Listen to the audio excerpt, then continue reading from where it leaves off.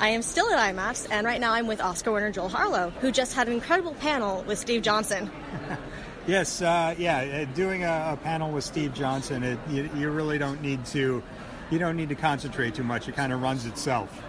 Steve is a force, and it was fun to be part of that group. You know, these are all guys that I worked with back in the day. So the stories were hilarious. Yeah, and there's plenty more of those. Anybody out there, like he kept saying, pick up the book, because I'm sure it's going to be loaded with those stories. Yeah, and you're currently. Is it nominated already, or is it in the process of being nominated? Last weekend we had the Bake Off, which is the 7 films that are up for consideration. You present a 10-minute clip of your work from the film, and then you speak about that afterwards. And then based on that, they get narrowed down to 3 films that will go to the award show. And in this case, we're talking about Star Trek Beyond, where the makeup was just incredible. Thank you.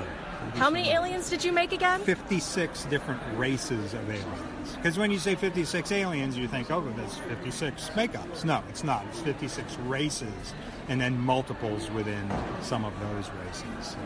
How long did it take to design all of that? The design process started in October of 2015. I brought on Don Lanning, I brought on Alan Williams, and I brought on Carlos Swante, and together with myself, we designed and kept designing, and then we opened our shop in February of 2016 in Burbank, and of course then designing as you're sculpting is an inevitable evolution of the process. So, you know, I had Joey Orozco, Matt Rose, Richie Alonso, you know, some amazing sculptors, Miles Tevis, designing as we were building in 3D.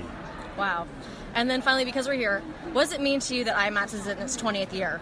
I think it's incredible. I think everything Michael Key has done for the makeup community, he should get an award for that, because he really is our champion.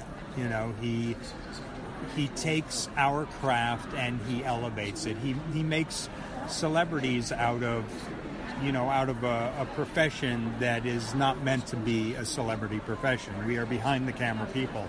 But he's a fan of makeup, and it translates into everything he does, whether it's the magazine or the shows or the private events. He is, you know, he's our champion, and I appreciate him immensely for that. Great. Thank you so much for your time. Absolutely. My pleasure.